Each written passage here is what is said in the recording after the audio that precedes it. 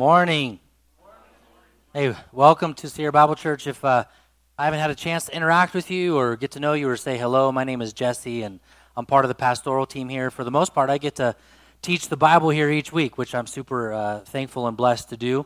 And we're in a series in the book of Ruth, and so if you have your Bible or your digital Bible, go ahead and turn there. If you don't have a Bible and you want to use one of ours or take home if you want a free one, just raise your hand and one of the guys here will gladly hand you one. So just go ahead and keep your hand up. We'll make sure we'll get you a Bible.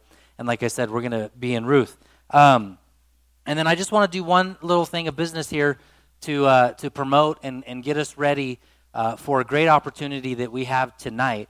And that is we're starting our Prothumia series again, which is a series that we do periodically during good seasons for the church that allow as most people to come and attend as possible to help train you and to help you go deeper.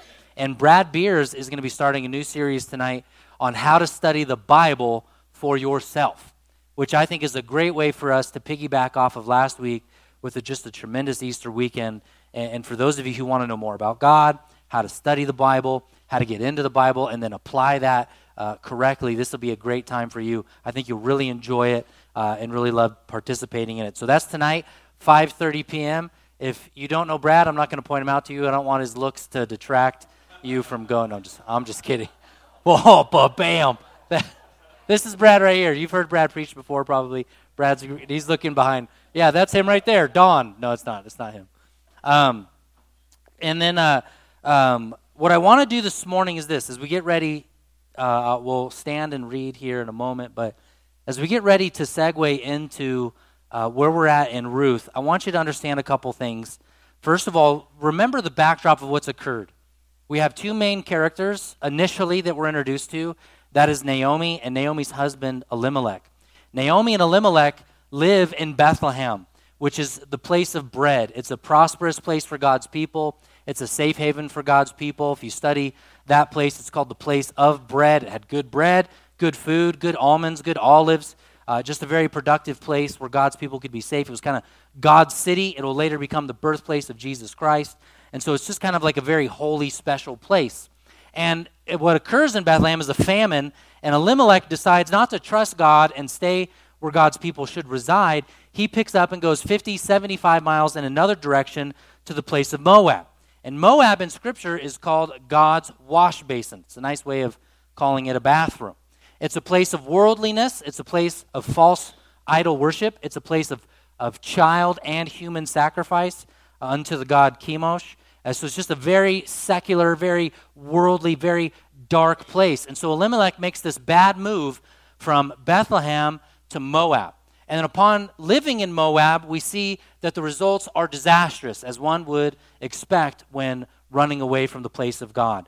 The result is the death of Elimelech, Naomi's husband. They have two sons. Both of them die. However, they leave behind two Moabite women. So these Israelite brothers marry Moabite women, which is something they should not have done according to God's ways. And now we're left with just three characters: Naomi, Orpah, and Ruth. And we're going to see as we, a little bit tying into this week, as we did a couple weeks ago before Easter, that Naomi now begins a journey for the first time. She's awakened back to the ways of God, and she begins a journey back to Bethlehem, back to the presence of God. Verse 6, where we'll pick up here in a moment, is a pivot point in the story. And so I want to tie in with you the number one question I've been asked since Easter, and it's been a great question. I've been asked several times in the last week, based upon those who came for Easter, those who haven't been to church in a long time, basically this question, which is, what does it mean to be a Christian? What does it mean to be a follower of God? In essence, a simple way to say it is this. The simple way to say it is that you're a disciple of Jesus or you're a follower of Jesus. And we're going to go deeper into that this morning, but essentially it means that you're making God the one that you learn from. So I'm going to ask a question this morning. It's a simple question. Who do you follow? As Christians, we say it this way. We say no one is worship neutral, meaning that everyone's built to worship. Another way to say it is everyone has a God-sized shaped hole in their heart, and we try to fill it with anything and everything. So what I want to share with you, I want you to buy into this idea. I think it's a very real reality that there's no such thing as a person who doesn't follow something, that doesn't emulate something. I have 4 kids, right? 4 kids. I have an 8-year-old and I have a 2-year-old. My 2-year-old tries to emulate everything the other 3 do. For whatever reason, he doesn't know what he's doing, but he tries to emulate it. Let me ask it this way. Why do you dress the way you dress? Why do you listen to the music that you listen to? Why do you watch the kind of television shows that you watch? What's the driving force? So in Tahoe, right, if you live here in Tahoe, there's a certain way we dress. We have a kind of vibe, right? And if you go to SoCal, it's different.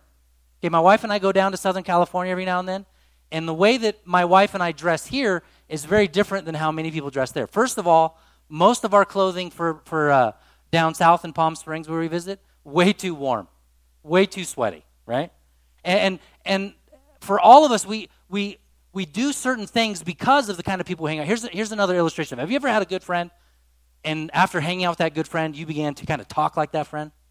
You began to maybe dress kind of like that friend dresses? Or here's another example. If you're married, you ever notice how your spouse starts to kind of emulate you? You start to emulate your spouse? I know you don't want to admit it, but it's true. You start to do it. Or here's another one. It's a really cheesy one. I'm convinced that for dog owners, over time, you begin to look more like your dog.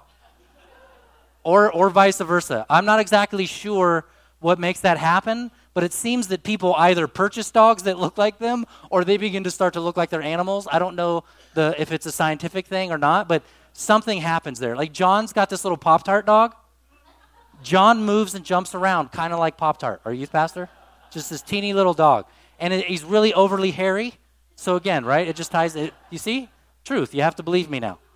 So here's what I'm saying. Nobody is free of not following. You're following somebody. And some of you might admit, well, no, I'm a leader. No, you're emulating something.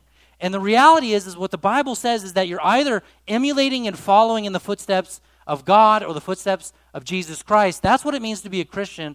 Or you're following just your own inclinations or your own carnality, your own flesh. And so what I want to do this morning is I want to convince those of you who might be here this morning that if you're not following Jesus, what would it look like to actually follow Jesus, to become a disciple of Jesus? I want you to see through the help of the Holy Spirit that he's worth following. And then for those of us who are Christians, I want to strengthen you in your following and encourage you to be stronger and more aggressive, if you will, in following Jesus Christ. Okay, and so this happens, first of all, we know by the preaching of God's word. We believe very heavily in the preaching of God's word. And I went on a tangent in the first service. I'm going to do it a little bit here as well. That we now live in a time where there are key pastors who are under the camera who are saying that God's word is inspired, but it's not inerrant. And the difference is that they believe that God uses his word, but that there's flaws in it. And so to a degree, you can kind of pick and choose in there, and you don't have to actually be centered on the preaching of God's word. If you've been here for any length of time, you know we want one of the main symbols in our church to be an open Bible. Because we believe that God still uses his spoken word to change people's hearts and minds. And we believe the same thing that Jesus did. Jesus elevated and quoted Scripture as infallible and inerrant. He preached it in a way where he said, look back at what the prophet said. Look at what they said. In fact, even the Jews who still practice will tell you that the Old Testament, the Pentateuch, is the preaching of God's word. It's God, and so I say not just preaching, it's God actually speaking to us.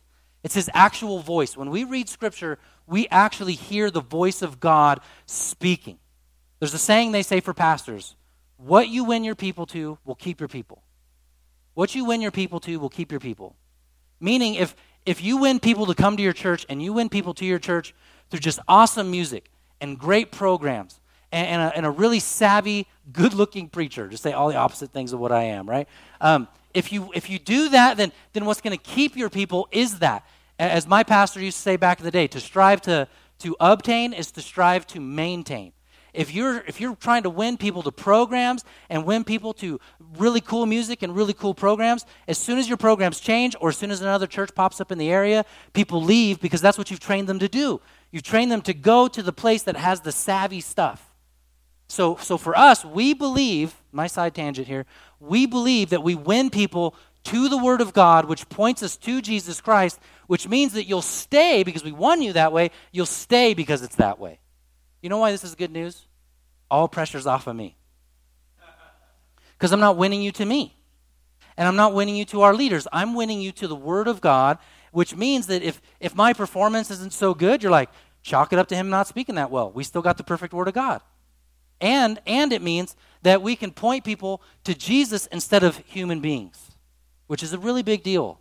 So you remember in the 1500s, there's a guy named Martin Luther who said, listen, man, the Catholic Church is handling the Word of God wrong. First of all, if you were in the Catholic Church in the 1500s, do you know what the Bible was read in?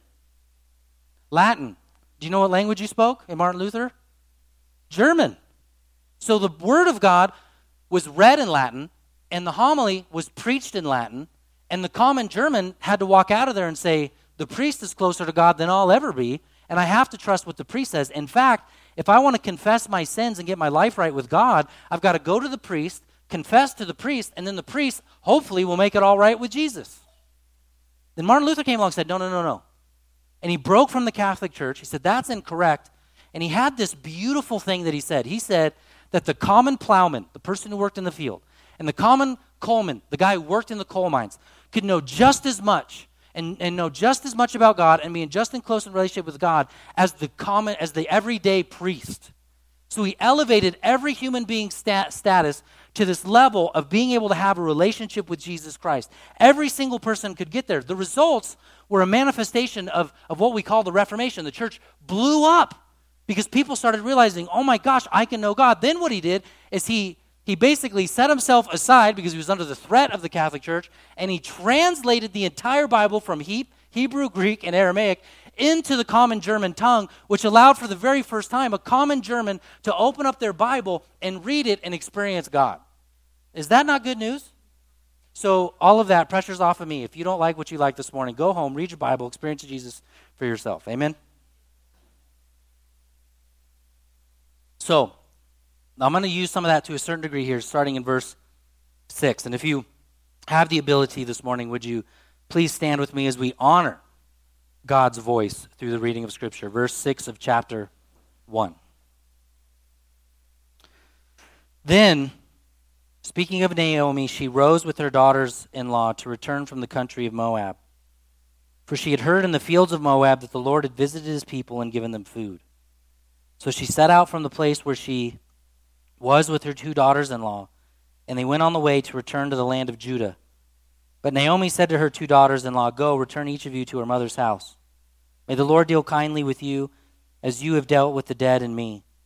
The Lord grant that you may find rest, each of you in the house of her husband.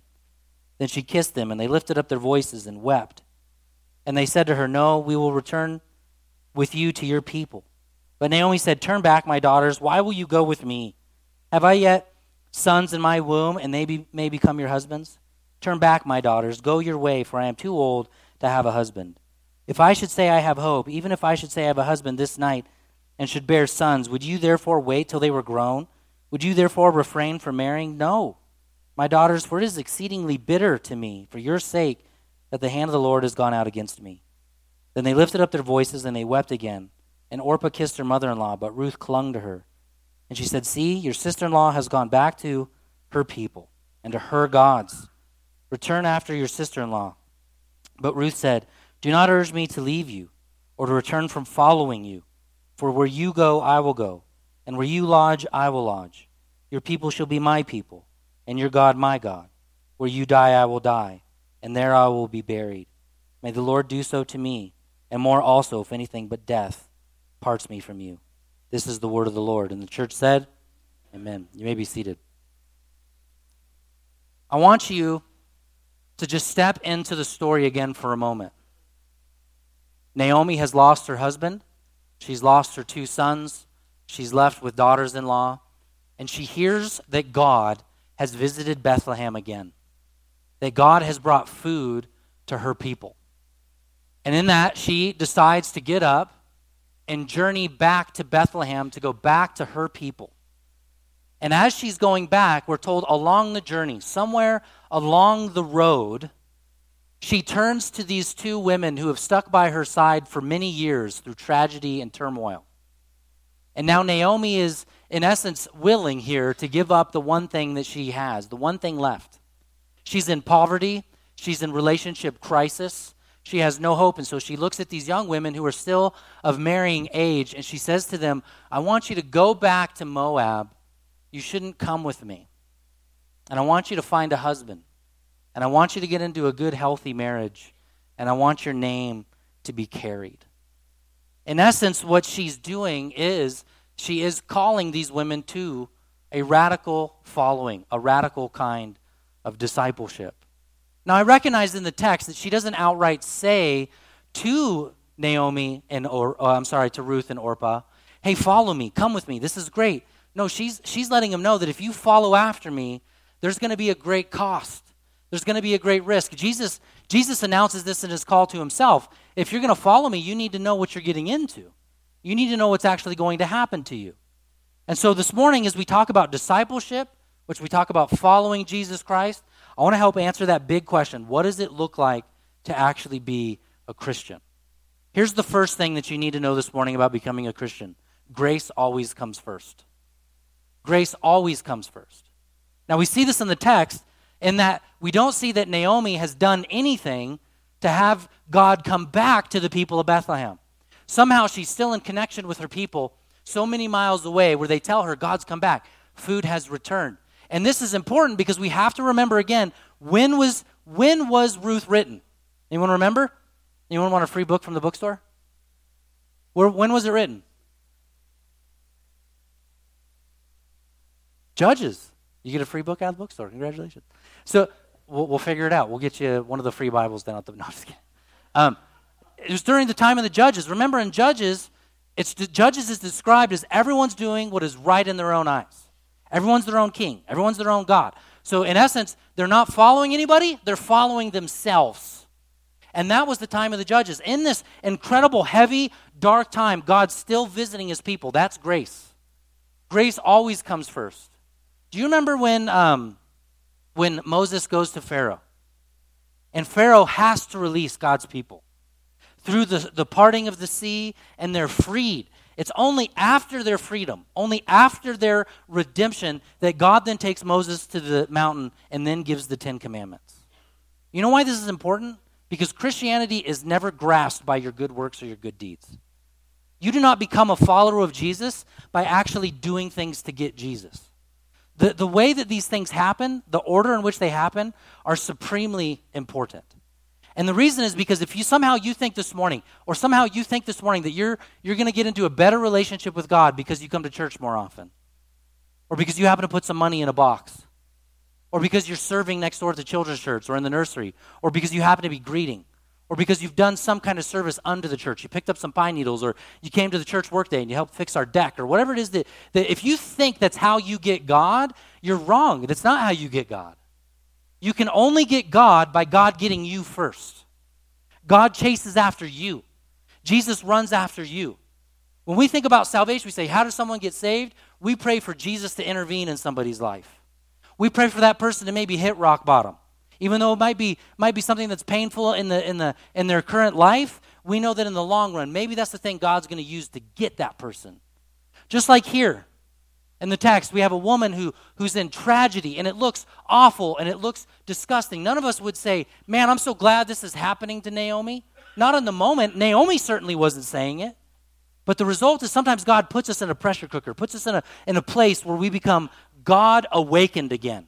And that's exactly what's happened in verse 6. It's a pivot in the story. She hears that God has come in his gracious love to Bethlehem, and so she arises and she begins on that journey to walk back to God again. It's the turning point in her story that God has actually come to visit his people. It's the Easter story, isn't it? For us this morning, we know, man, we're here because we heard in Golgotha, that hill in Jerusalem, that Jesus died for our sins.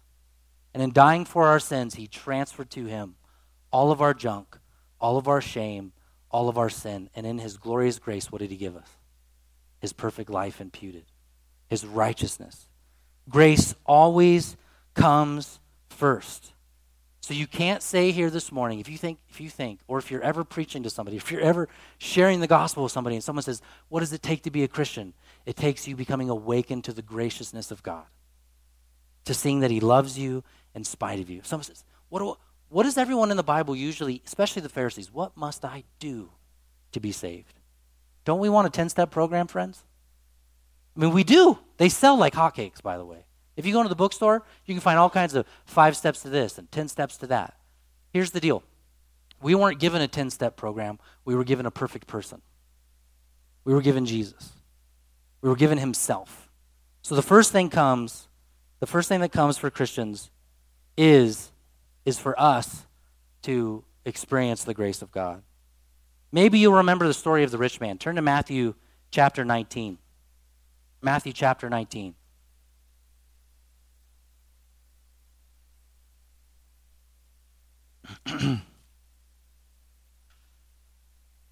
Matthew 19, and I want to start in verse 16. Behold, a man came to Jesus saying, Teacher, what good deed must I do to be saved? You see the question?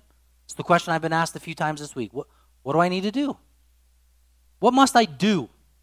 He's asking the wrong question.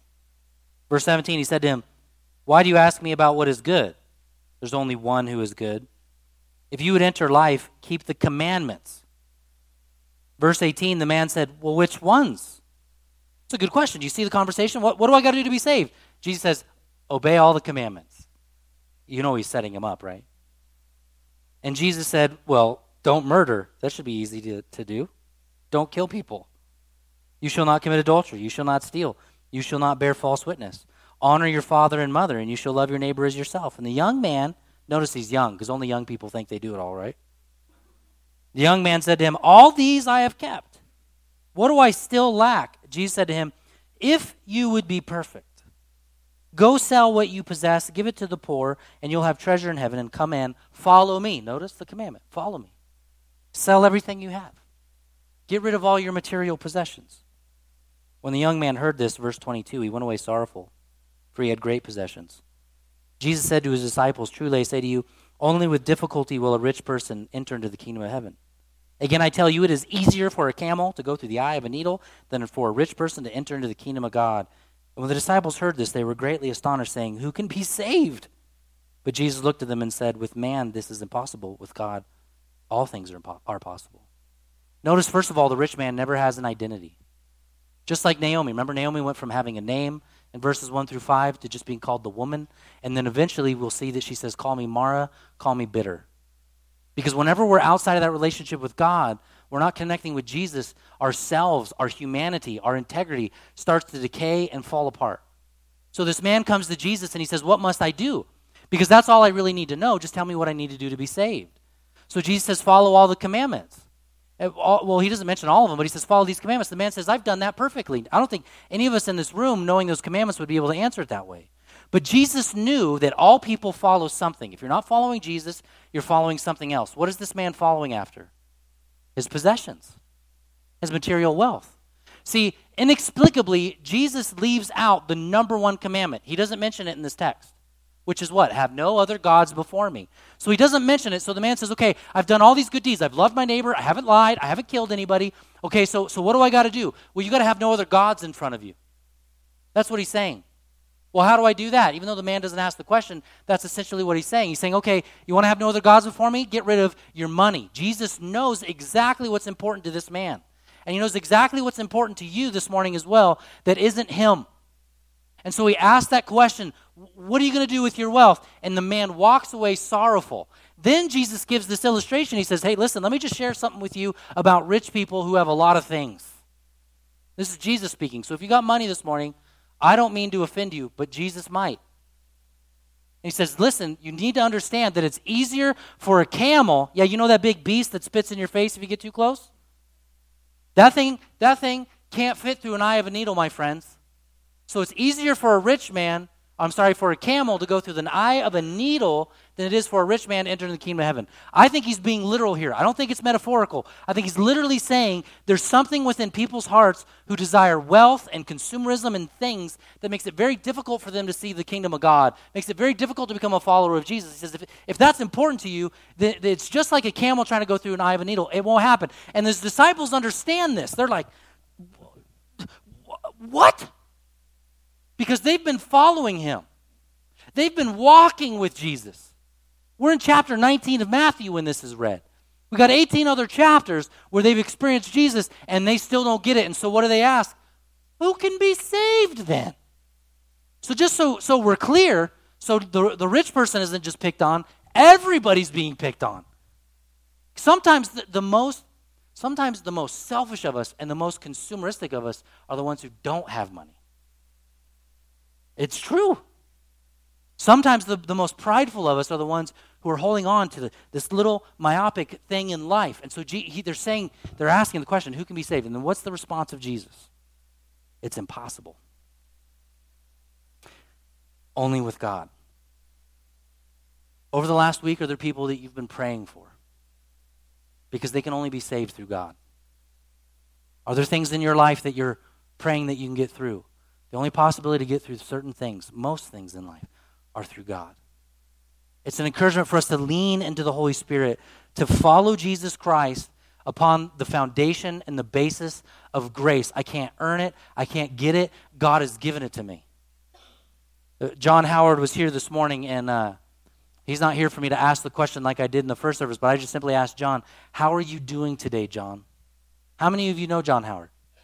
So he's an awesome guy, loves the Lord, serves Jesus here, got a great family. If you ever walk up to John, and you should do it on a Sunday, and you ask him, how are you doing? Does anyone know what he says? Better than I deserve. Do you know that should be the answer for every Christian? How are you doing? Way better than I deserve. Well, what's better than you deserve? Hell, man. Are you doing better than hell? Yes. Right? I heard one pastor say what we need in our culture more than anything else is a heart of gratitude. And when you understand that you're doing better than you deserve, that gives you a thankful heart. I heard the same pastor say, can you imagine in 40, 50 years what your kids are going to say they grew up without? Imagine what one day our children are going to grow up and say, man, I had it so rough, I had to swipe up on my phone. I had it so hard, I had to be like, hey, Siri, call mom. Like it didn't just know. I don't know, what's the next step? Your phone just knows? Call mom. Like, where's it going to go from here? Right? I mean, I still vividly remember taking my very first, I'm old enough for this, okay? I know you don't think I am. My very first record for a record player. Did you want to take a guess at what it was? Mickey Mouse? No, I didn't listen to Mickey Mouse. I was way cooler than Mickey Mouse. Any other guesses? After I treated her, like, no one's like, no, man, I ain't answering the question. It was Billy Idol, White Wedding. That was my very first album. Then I remember growing and moving from my Billy Idol phase, my very first CD, Fresh Prince of Bel-Air. This Fresh Prince, DJ Jazzy Jeff. Some of you don't even know that Will Smith had another guy, and his name was DJ Jazzy Jeff. Okay, that was my first. And then, as things go on, right, technology advances, we've become more and more prosperous as a nation. And Jesus is what he's just said in regards to discipleship is prosperity does not lead to God's favor, and it's not evidence of God's favor, and it doesn't lead you to a humble place of accepting salvation. Do you understand this? Because this morning I want to encourage you to understand that, first of all, the good news, the blessing, that you don't have to earn heaven. But don't think that because you're doing financially well, that means that you happen to you happen to have favor from God either. Because it doesn't always translate that way. We'll see that here in a moment. I want to read to you a couple quotes on discipleship from Bonhoeffer, Piper, and Greg Laurie. Kind of a broad spectrum of guys here. Christianity without discipleship, he says, Bonhoeffer, is Christianity without Christ.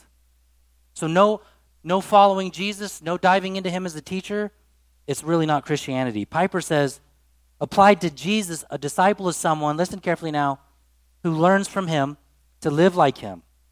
Someone who, because of God's awakening grace, notice what came first, he says.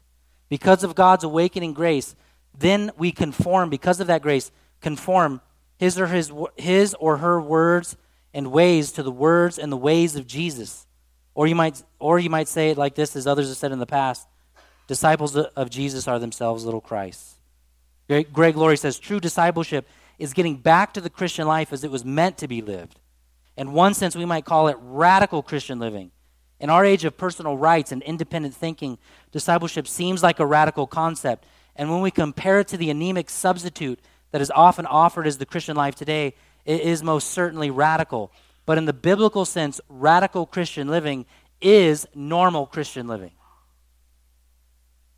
As we dive deeper into the text, we're going to see this reality of what Greg Laurie just mentioned, because discipleship, my next point is discipleship isn't always just bells and whistles and party time. It isn't. It's difficult. Take for a moment what's occurring in this passage. Naomi says, listen, Ruth, Orpah, this is essentially what she's saying. If you come to Bethlehem, this may not go well for you. First of all, for Naomi to return after 10 years to her people in Bethlehem, she's admitting to her people transparently, which is a part of her act of repentance, I made a mistake to go to Moab. I should have never gone there. She's looking at her peers and anybody else that maybe have known her or knew her story, and she's admitting by coming back, what I did was wrong. And then she's telling these girls, she's saying, listen, if you come, you might be mocked and you might be shamed because you're an alien, you're a Moabite, and there's no protection for you in Bethlehem. You don't get any of the rights of those who are of the nation of Israel. You are outside of that, even if you're living there. One commentary says it like this: they were Moabite women who by their very presence would be a constant reminder to Naomi and to all of those around her of her pain and her sin and abandoning the promised land and marrying her sons to the outside of the covenant people. Every time she saw their foreign faces, she would be confronted with the heavy hand of God's judgment upon her and the loss of her husbands and her sons. Do you see the heaviness of this move? This is not a small endeavor for her to make this journey back to her people group. And it's not going to be an easy journey necessarily for Naomi and for Ruth. It would be admitting that something was wrong. But can I just say this about discipleship? If you're going to follow Jesus Christ, it means putting all of your mistakes, all of your junk, and all of your perfection out there for everybody to see. There's a transparency to following Jesus. The only way you can do this, by the way, is when your identity is completely engulfed in Christ. As the Bible says, it's no longer I who sin, but in the sin that's within me. Because your identity is so tied, so saturated to Jesus, that your performance doesn't matter as it did before you came to Jesus Christ. Psalm 69, verse 5. What does it say? My sins, O God, are not hidden from you. You know how foolish I have been. Can anybody say that this morning? Has anyone not followed Jesus in a way you're like, man, I have been a foolish? But then 1 John. What does 1 John chapter 1, verse 9 say? It says this: if we confess our sins, he's faithful and just to forgive us our sins and cleanse us from all unrighteousness. Amen? So even though there's this openness and transparency, this is the only way that I can stand before you and share with you the story that I've been through. Growing up the way that I grew up, experiencing brokenness and shame and pain, having a lot of heavy things happen in my life. I can only share those stories, and I can only share with you my imperfection as a parent. Not I don't do it just so I can relate with you. I do it because this is really who I am, and because hey man, I don't have to be perfect because Jesus is my perfection. Right now, Jesus is in heaven, and he's standing before God the Father, and he's saying, you see that guy down there? And God's like, yeah, I know him. I know what he's done. I know where he's been. I know what he's been thinking. What do you got to say about it? Well, he's my brother. Okay. The good news is Jesus is up there saying, that one is covered by my blood. That one has been has been blanketed in my righteousness. And when the time comes, you got to open up those pearly gates to him. And God, because of Jesus' sacrifice, finds me acceptable. Not because of my performance, my good deeds, not because of my lack of my good deeds, but because of Jesus' good deeds for me. It's so freeing. My friends, it's freeing. When you get to that place when you can say, yeah, I'm not okay, and it's okay.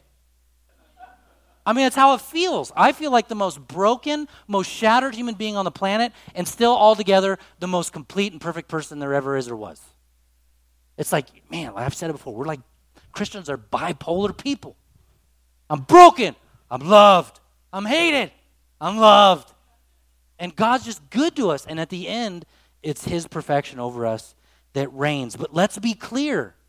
When you begin the process of saying, I'm no longer going to be in Moab, I'm no longer going to play in the wash basin of the world, I'm going to frolic in Bethlehem, I'm going to do that. What's going to happen is people are going to judge you, people are going to think less of you, and people are going to mock you, which is part of what may happen here for Ruth when she leaves.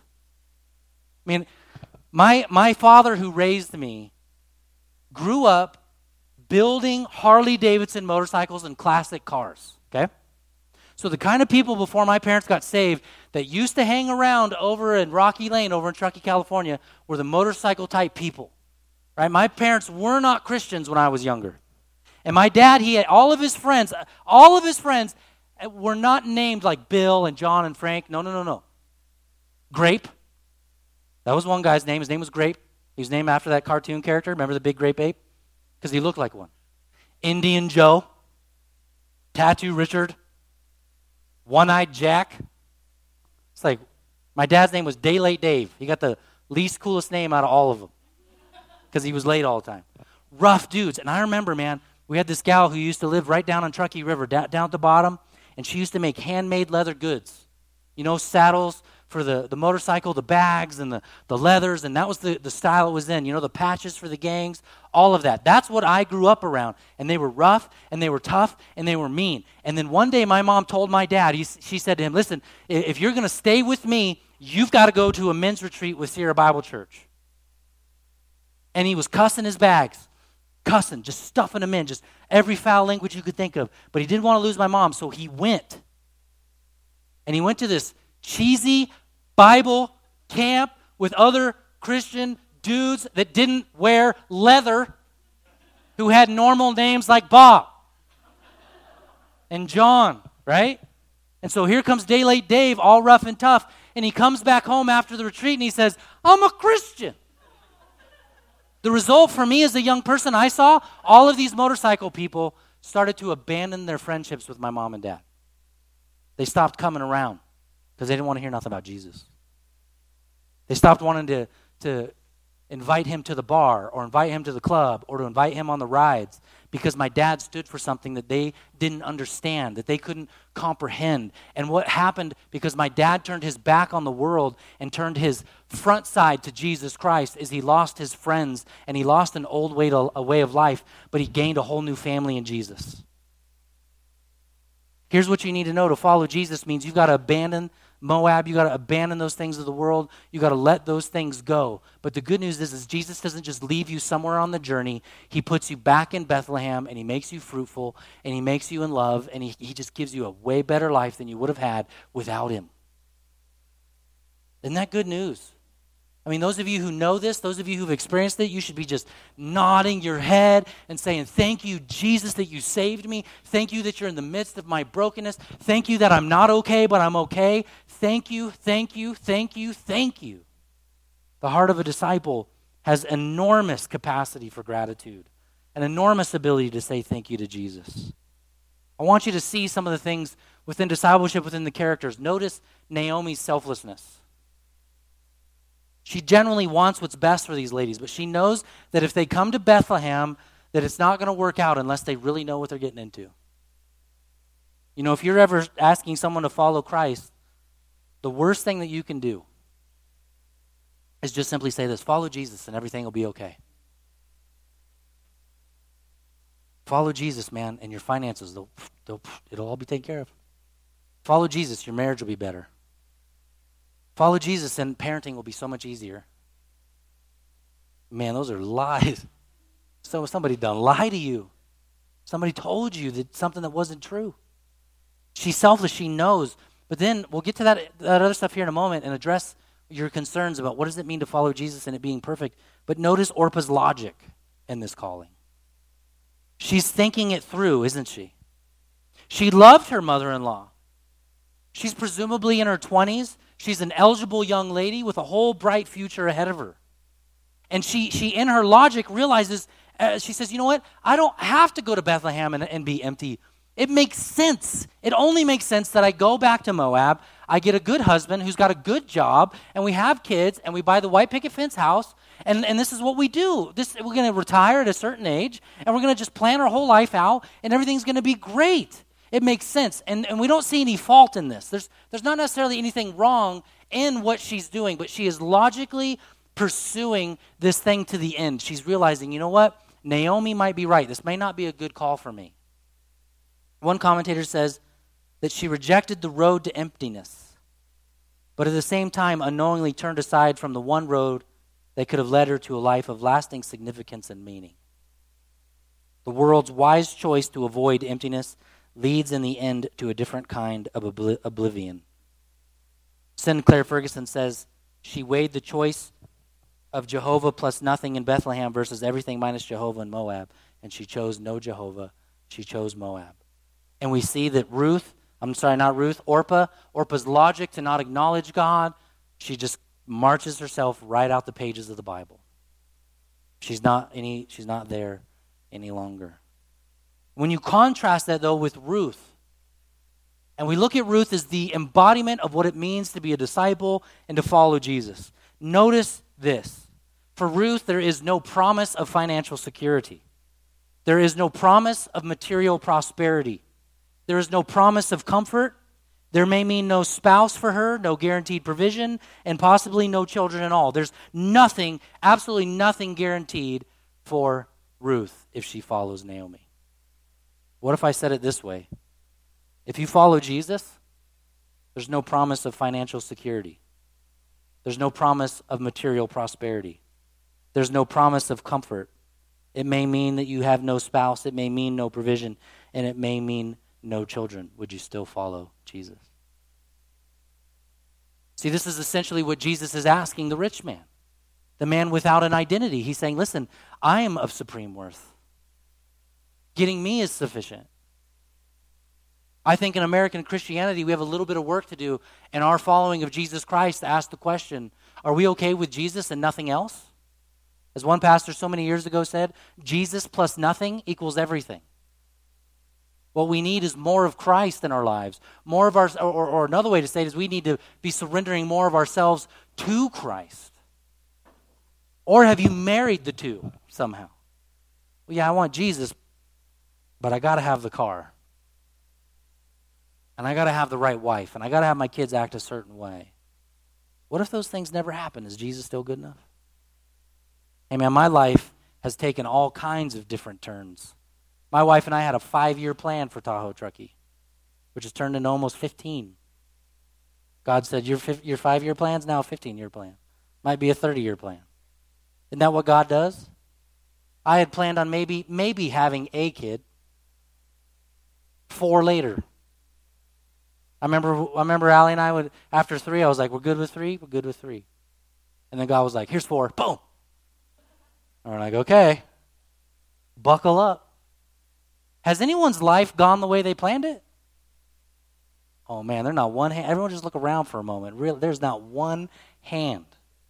Why? Because life gives you all kinds of different unexpected turns and events, doesn't it? And the reality is if you don't see Jesus as the supreme thing, all those turns, all those chasms, all those difficulties, all those troubles, how many of you right now, by show of hands, you don't have to be ashamed of it because we can pray for you, are praying for a child that you've raised that you're hoping will come back to the gospel of Jesus Christ? You see that? Look at that. Look at that for a moment. I mean, doesn't that press upon you? I raised my child. I want them to know Jesus. I know Jesus. How's that child going to get saved? Well, according to everything I just said, the grace of God has to lead them to eternal salvation. We pray for Jesus right now. We ask Jesus to bring an intervention into those children's lives and to bring them back to a loving relationship with Jesus Christ. Do you believe God's big enough to do it? I do. I just some poor podunk kid living up behind 7-Eleven when I was a child. God has saved me. Am I financially rich? More so than most people in the world, but no, I'm not. But man, I'm so rich in spirit. I can tell you this morning, I feel so wealthy. Beautiful wife, way better than I deserve. Beautiful kids, way better than I deserve. Yeah, some of you are like, We know Allie, we know you. Hey, I heard, I think it was Warren Buffett say just the other day in an article, always marry better than you and hopefully get them and keep them long enough before they realize it. And his statement was that you always surround yourself with people better than you. Isn't that true when you come into a relationship with Jesus Christ? You have someone better than you with you all the time, molding you, shaping you into something. And look at her. Ruth is willing to abandon this old Moab. For whatever reason, man, maybe it's just the pain that she's dealt with. Maybe she's seen Yahweh to some degree within Naomi. But she's willing to go to Bethlehem and be persecuted. She's willing to go to Bethlehem and be ridiculed.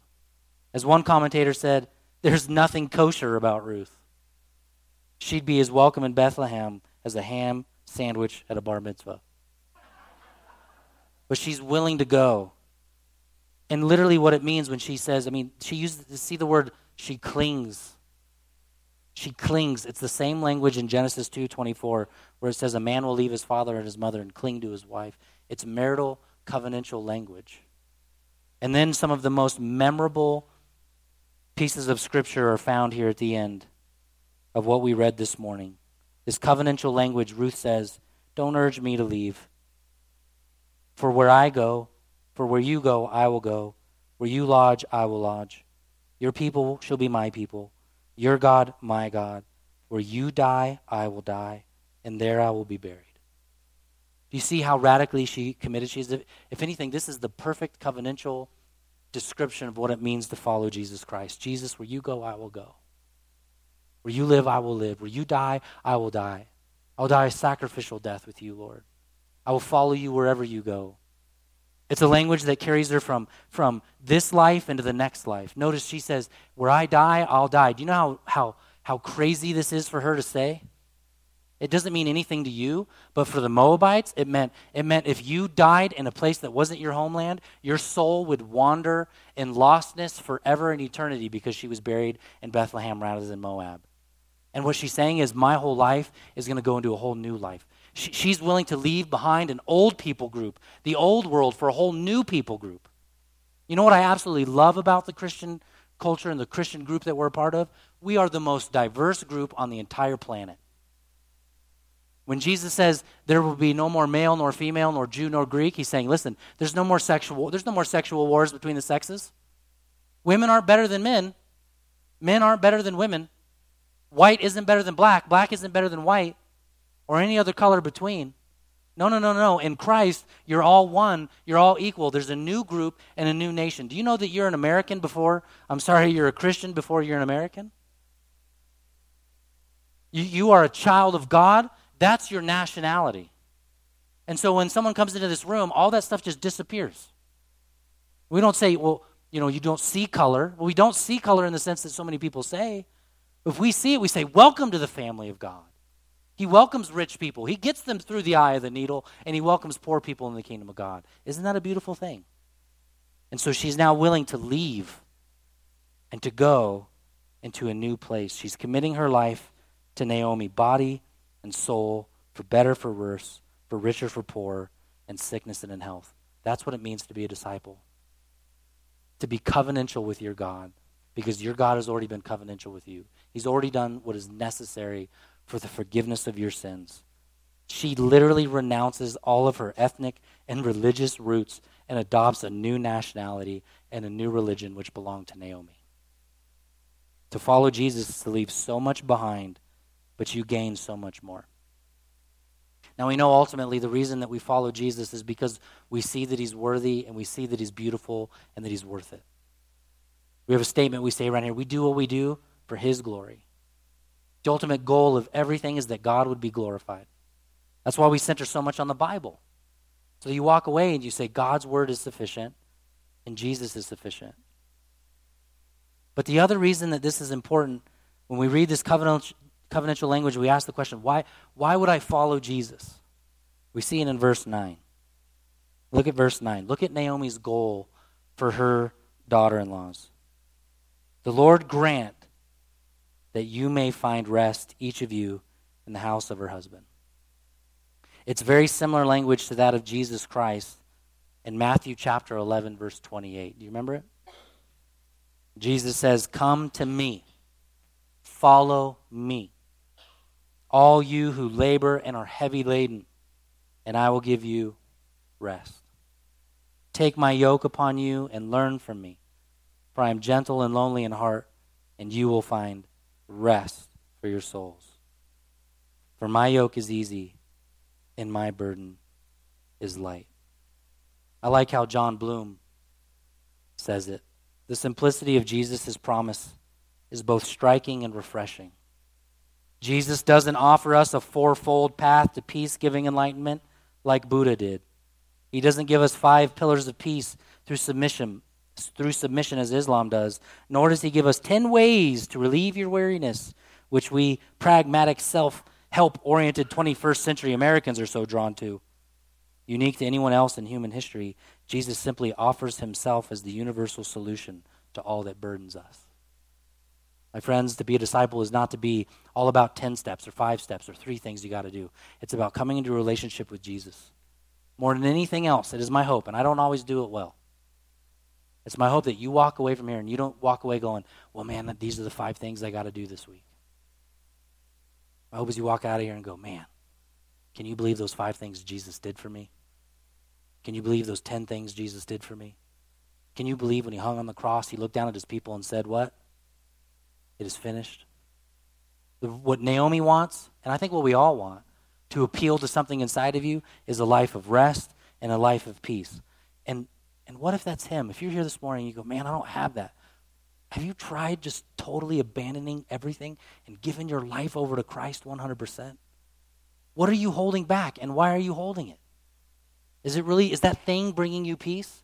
Is alcohol bringing you peace? Is pornography bringing you peace? Is lying bringing you peace? Is all of your video games bringing you peace? Is your drug bringing you peace? Is Netflix bringing you peace? Is your phone bringing you peace? No. I was out working in the yard yesterday, and my phone kept buzzing. I wanted to take it and just chuck it through my neighbor's window. I don't know what good that would have done for my neighbor, but it was a thought. Just anxiety. And just returning back to that moment. And that moment for us is always found at the foot of the cross and at the feet of Jesus. Are you heavy and burdened? Come to Jesus. Leave Moab behind and find yourself in Bethlehem. Let's pray. Lord, we thank you that you've given yourself to us, that we would not be left to our own devices. There's a part of me, in all honesty, Lord, I'm willing to say thank you for just placing this hole in my heart that exists, Lord, in every human being. And there's even more gratitude spilling out for me, Lord, to declare that I'm just thankful that you have filled that hole with yourself.